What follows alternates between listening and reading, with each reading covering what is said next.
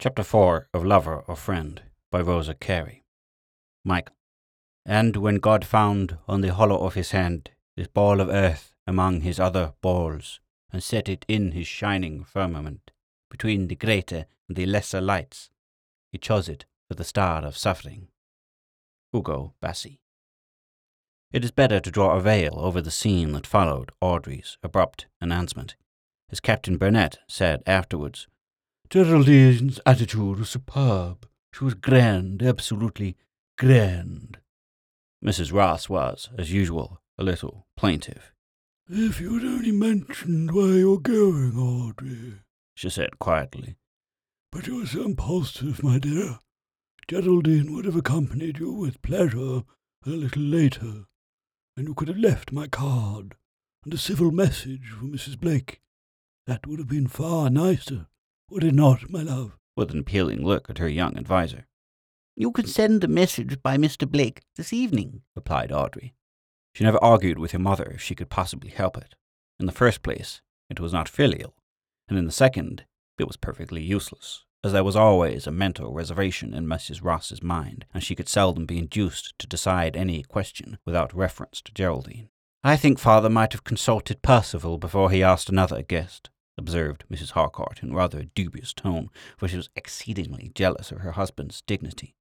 "Percival was told that we were to be quite alone. I was not going home to change my dress. But if this young man be invited—" "My darling," interrupted her mother, "you must not think of walking back all that way. That gown is lovely, is it not, Audrey? And one more person does not signify.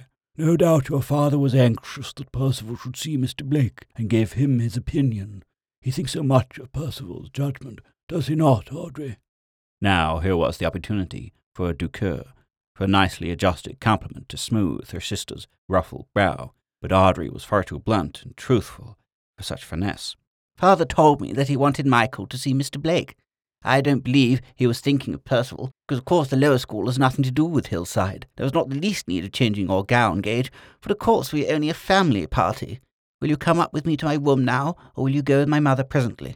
"I will come with you," returned Mrs. Harcourt. Audrey was inclined to be contumacious, but she would not yield the matter so meekly. Audrey was always more contradictory when Michael was in the background. They seemed to play into each other's hands somehow, and more than once Geraldine was positive she had heard a softly uttered "bravo" at some of Audrey's ridiculous speeches. "Come along, then," returned Audrey good-humouredly, and as they left the room together, Captain Burnett laid down his book. "I'm afraid she's going to catch it, Cousin Emmeline. It will be a case of survival of the fittest. Geraldine is strong, but Audrey can hold her own. I back Audrey." "My dear," remonstrated Mrs. Ross as she put away her knitting, "you talk as though my girls were likely to quarrel. Geraldine is far too sweet-tempered to quarrel with anyone. She will only give Audrey a little advice. Audrey is dreadfully careless. She takes after her father in that. John is always doing imprudent things. Geraldine has made me most uncomfortable this afternoon. I am quite sure that Mrs. Blake will be an undesirable friend for Audrey." "Do you always see through other people's spectacles?" he asked quietly. "I have a habit of judging things for myself. I never take anything second-hand. It is such an unpleasant idea, airing other people's opinions. Fancy a sensible human being turning himself into a sort of peg or receptacle for other folks' theories. No, thank you, my dear cousin. My opinions are all stamped with Michael Burnett, his mark." "Men are different," she replied tranquilly, and then she left him to go in search of her husband. "What a world we live in, Booty," observed Captain Burnett as he walked to the window when his four-footed favourite followed him. "Oh, you want to run, do you?" as the little animal looked at him wistfully. "You think your master uncommonly lazy this afternoon. You don't happen to have a pain in your leg, do you, old fellow? A nasty, gnawing, grumbling sort of pain. There is nothing like neuralgia for making a man lazy. Why, I'll make an effort to oblige you, my friend, so off you go." And Captain Burnett threw a stone, and there was delighted bark as an excited patter of the short legs and Booty vanished round a corner, while his master followed him more slowly. The garden of Woodcote was the best in Rutherford. Even the hill houses could not compete with it. An extensive lawn lay before the house, with a shrubbery on one side, and the trees and shrubs were exceedingly rare. A little below the house, the ground sloped rather steeply, and a succession of terraces and flower beds led down to a miniature lake with a tiny island. Here there were some swans and a punt, and the tall trees that bordered the water were the favourite haunt of blackbirds and thrushes. Captain Burnett sat down on a bench facing the water. Booty stood and barked at the swans. How sweet and peaceful everything looked this evening. The water was golden in the evening sunshine. A blue tit was flashing from one tree to another. Some thrushes were singing a melodious duet. Swans arched their snowy necks and looked proudly at him. Some children's voices were audible in the distance. There was a thoughtful expression in Captain Burnett's eyes, a concentrated melancholy that was often there when he found himself utterly alone. Captain Burnett had one confidant, his cousin John. Not that he often called him by that name. Their ages were too dissimilar to permit such easy familiarity. But he had once owned to Dr. Ross, to the man who loved him as a father, that his life had been a failure. "Only a failure in the sense that you are no longer fit for active duty," had been the reply. "You must not forget the Victoria Cross, Michael." "Oh, that was nothing. Any other man would have done the same in my place," Michael had retorted with some heat, for he hated to be reminded of his good deeds. Perhaps he was right. Hundreds of brave young Englishmen would have acted in the same way had they been placed in the same circumstances. The English army is full of heroes, thank God. Nevertheless, Michael Burnett had earned his Victoria Cross dearly. It was one of the Zulu skirmishes. A detachment of the enemy had surprised them at night, but the little handful of men had repulsed them bravely. Captain Burnett knew help was at hand. They had only to hold out until a larger contingent should join them. He hoped things were going well. They had just driven the Zulus backwards when, in the dim light of the flickering watchfires, he saw dusty figures moving in the direction of a hut where a few sick and wounded men had been placed. There was not a second to lose. In another moment, the poor fellows would have been butchered. Calling out to some of his men to follow him, and not perceiving that he was alone, he tore through the scrub and entered the hut by a hole that served as a window. Michael once owned that he fought like a demon that night, but the thought of the fellow helpless wretches writhing in terror on their pallet beds behind him seemed to give him the force of 10 men. "It shall pass only over my body. God save my poor fellows," was his inward cry as he blocked up the narrow doorway and struck at his dusky foes like a madman. More than one poor lad lived to look back on that day and to bless their gallant deliverer. "No one else could have done it, sir," observed one of them, "but the captain never knew how to give in. I was watching them, and I thought the devils would have finished him. He staggered back once, and Bob Jaggers gave a groan, for we thought it was all up with us. And though I would have made shift to fight before I would be killed like a rat in a hole, one could not do much with a broken arm.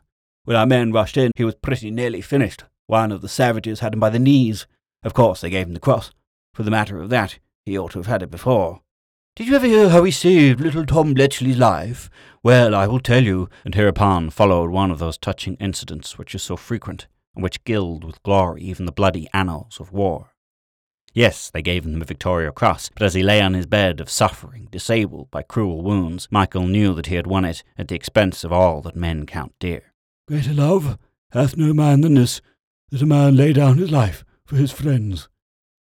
There were times when, in his anguish, Michael could have prayed that his life, his useless, broken life, might have been taken too. How gladly, how thankfully would he have yielded it? How willingly would he have turned his face to the wall and ended the conflict, sooner than endure the far bitterer ordeal that lay before him? For he was young, and he knew his career was ended, and that, brave soldier as he was, he could no longer follow the profession that he loved. It was doubtful for a long time how far he would recover from the effects of that terrible night. His wounds were long in healing. Principal injuries were in the head and thigh. 1 or 2 of his physicians feared that he would never walk again. The limbs seemed to contract, and neuralgic pains made his life a misery. To add to his troubles, his nerves were seriously affected, and he thought he was no coward. Depression held him at times in its fell grip and mocked him with delusive pictures of other men's happiness. Like Bunyan's poor tempted Christian, he too at times espied a foul fiend coming over the field to meet him, and had to wage a deadly combat with many a doubt and hard, despairing thought. "You are a wreck, Michael Burnett," the grim tempter seemed to say to him. "Better be quit of it all. Before you are 30, your work is over. What will you do with the remainder of your life? You are poor, perhaps crippled. No woman will look at you. You have your cross, a little bit of rusty iron, but does such empty glory avail? You have aches and pains in plenty. Your future looks promising, my fine fellow. A hero. In truth, those 10 minutes have cost you dearly. No wonder you repent of your rash gallantry. I repent of nothing, Michael would rejoin in that dumb inward argument so often renewed. If I were to come over again, I would do just the same. Greater love hath no man than this. For in his semi-delirious hours those divine words seemed to set themselves to solemn music, and to echo in his brain with ceaseless repetition. A life given, a life laid down, a life spent in suffering, is not all the same. A soldier's duty. Shall I shirk my fate? Would it not be better to bear it like a man? And Michael would set his teeth hard, and with an inward prayer for patience. But in the struggle the man was learning to pray, girded himself up again to the daily fight. Once, when there had been a fresh outbreak of mischief, and they had brought him down to Woodcote, that he might be more carefully nursed than in the town lodgings, which was all Michael Bennet called home, Audrey, who, after her usual pitiful fashion, wore herself out in her efforts to soothe and comfort the invalid, once read to him some beautiful lines out of a poem entitled The Disciples.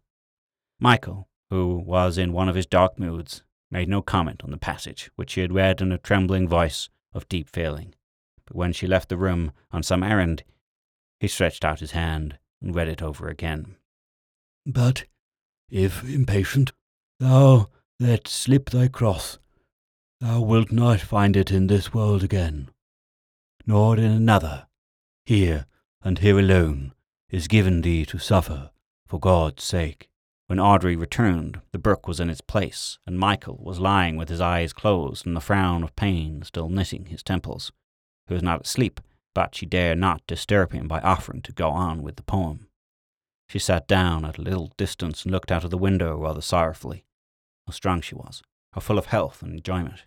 And this poor Michael, who had acted so nobly. Audrey's eyes were full of tears. And all the time Michael was saying to himself, After all, I am a coward. What if I must suffer? Life will not last forever. By and by, Michael owned that even his hard lot had compensations. He became used to his semi-invalid existence. Active work of any sort was impossible. That is, continuous work. He had tried it when his friends had found an easy post for him and had been obliged to give it up. He still suffered severely from neuralgic headaches that left him worn and exhausted. His maimed leg often troubled him. He could not walk far, and riding was impossible. You must make up your mind to be an idle man, at least for the present, Captain Bennet, one of his doctors had said to him, and Michael had languidly acquiesced. To be a soldier had been his one ambition, and he cared for little else. He had enough to keep him in moderate comfort as a bachelor, and he had faint expectations from an uncle who lived in Calcutta. But when questioned on this point, Michael owned he was not sanguine. My Uncle Selkirk is by no means an old man, he would say. An insurance office would consider his the better life of the two. Besides, he might marry. He is not 60 yet. Even old men make fools of themselves by taking young wives. It is ill waiting for dead men's shoes at the best of times. In this case, it would be rank stupidity.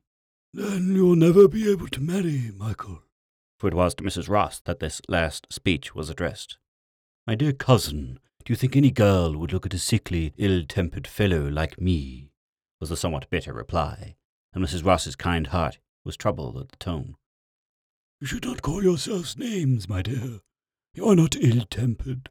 No one minds a little crossness now and then. Even John can say a sharp word when he is put out. I think you are wrong, Michael. You are rather morbid on this point. They say pity is akin to love. But I object to be pitied, he returned, somewhat haughtily. And what is more, I will commend myself to no woman's toleration. I will not be dominated by any weaker vessel, if I should ever have the happiness of having a wife. But there will be no Mrs. Michael Bennet, Cousin Emmeline. I should love her as well as other men love their wives. I should distinctly insist on her keeping her proper place. Just imagine working himself up to nervous irritation, being at the mercy of some healthy, high-spirited young creature who will insult me every day with her overplus of pure animal enjoyment. The effect on me would be crushing, absolutely crushing. Audrey is very high-spirited, Michael. but I'm sure she sympathizes with you as nicely as possible. We were not speaking of Audrey, were we? He replied with a slight change of expression. I think it is the Ross idiosyncrasy to wander hopelessly from any given subject. I imagined that we were suggesting an impossible wife for your humble servant. Far be it for me to deny myself comfort in the shape of feminine cousins or friends. Yes, of course. And Geraldine and Audrey are just like your sisters, Michael. Are they? A little dryly. Well, as I never had a sister, I cannot be a good judge. But from what other fellows told me, I imagine Audrey bullies me enough to be one. Anyhow, I take the brotherly prerogative of bullying her in return. And with this remarkable statement, the conversation dropped. Captain Burnett spent half his time with his cousins, oscillating between Woodcote and his lodgings in town. Dr. Ross wished him to live with him entirely. He had a great respect and affection for his young kinsman, and as he often told his wife, Michael helped him in 100 ways. He has the clearest head and the best common sense I ever knew in any man. I would trust Mike's judgment before my own, poor fellow. He has gone through so much himself that I think he sees deeper into things than most people. It is wonderful what knowledge of character he has. The boys always say there is no cheating the captain. Michael owned himself grateful for his cousin's kindness, but he declined to call Woodcote his home. I must have my own diggings, was his answer. A burrow where I can return to earth when my pet fiend tends to have a fling at me. Seriously, there are times when I am best alone, and then in town one sees one's friends. For the sick man, or whatever you like to call me, my taste is decidedly gregarious. I would not shut me from my kind. Oh dear, no. There is no study so interesting as human nature, and I am avowedly a study of anthropology. Land for a man with a hobby like mine. Nevertheless, the chief part of Captain Burnett's time had been spent latterly at Woodcote.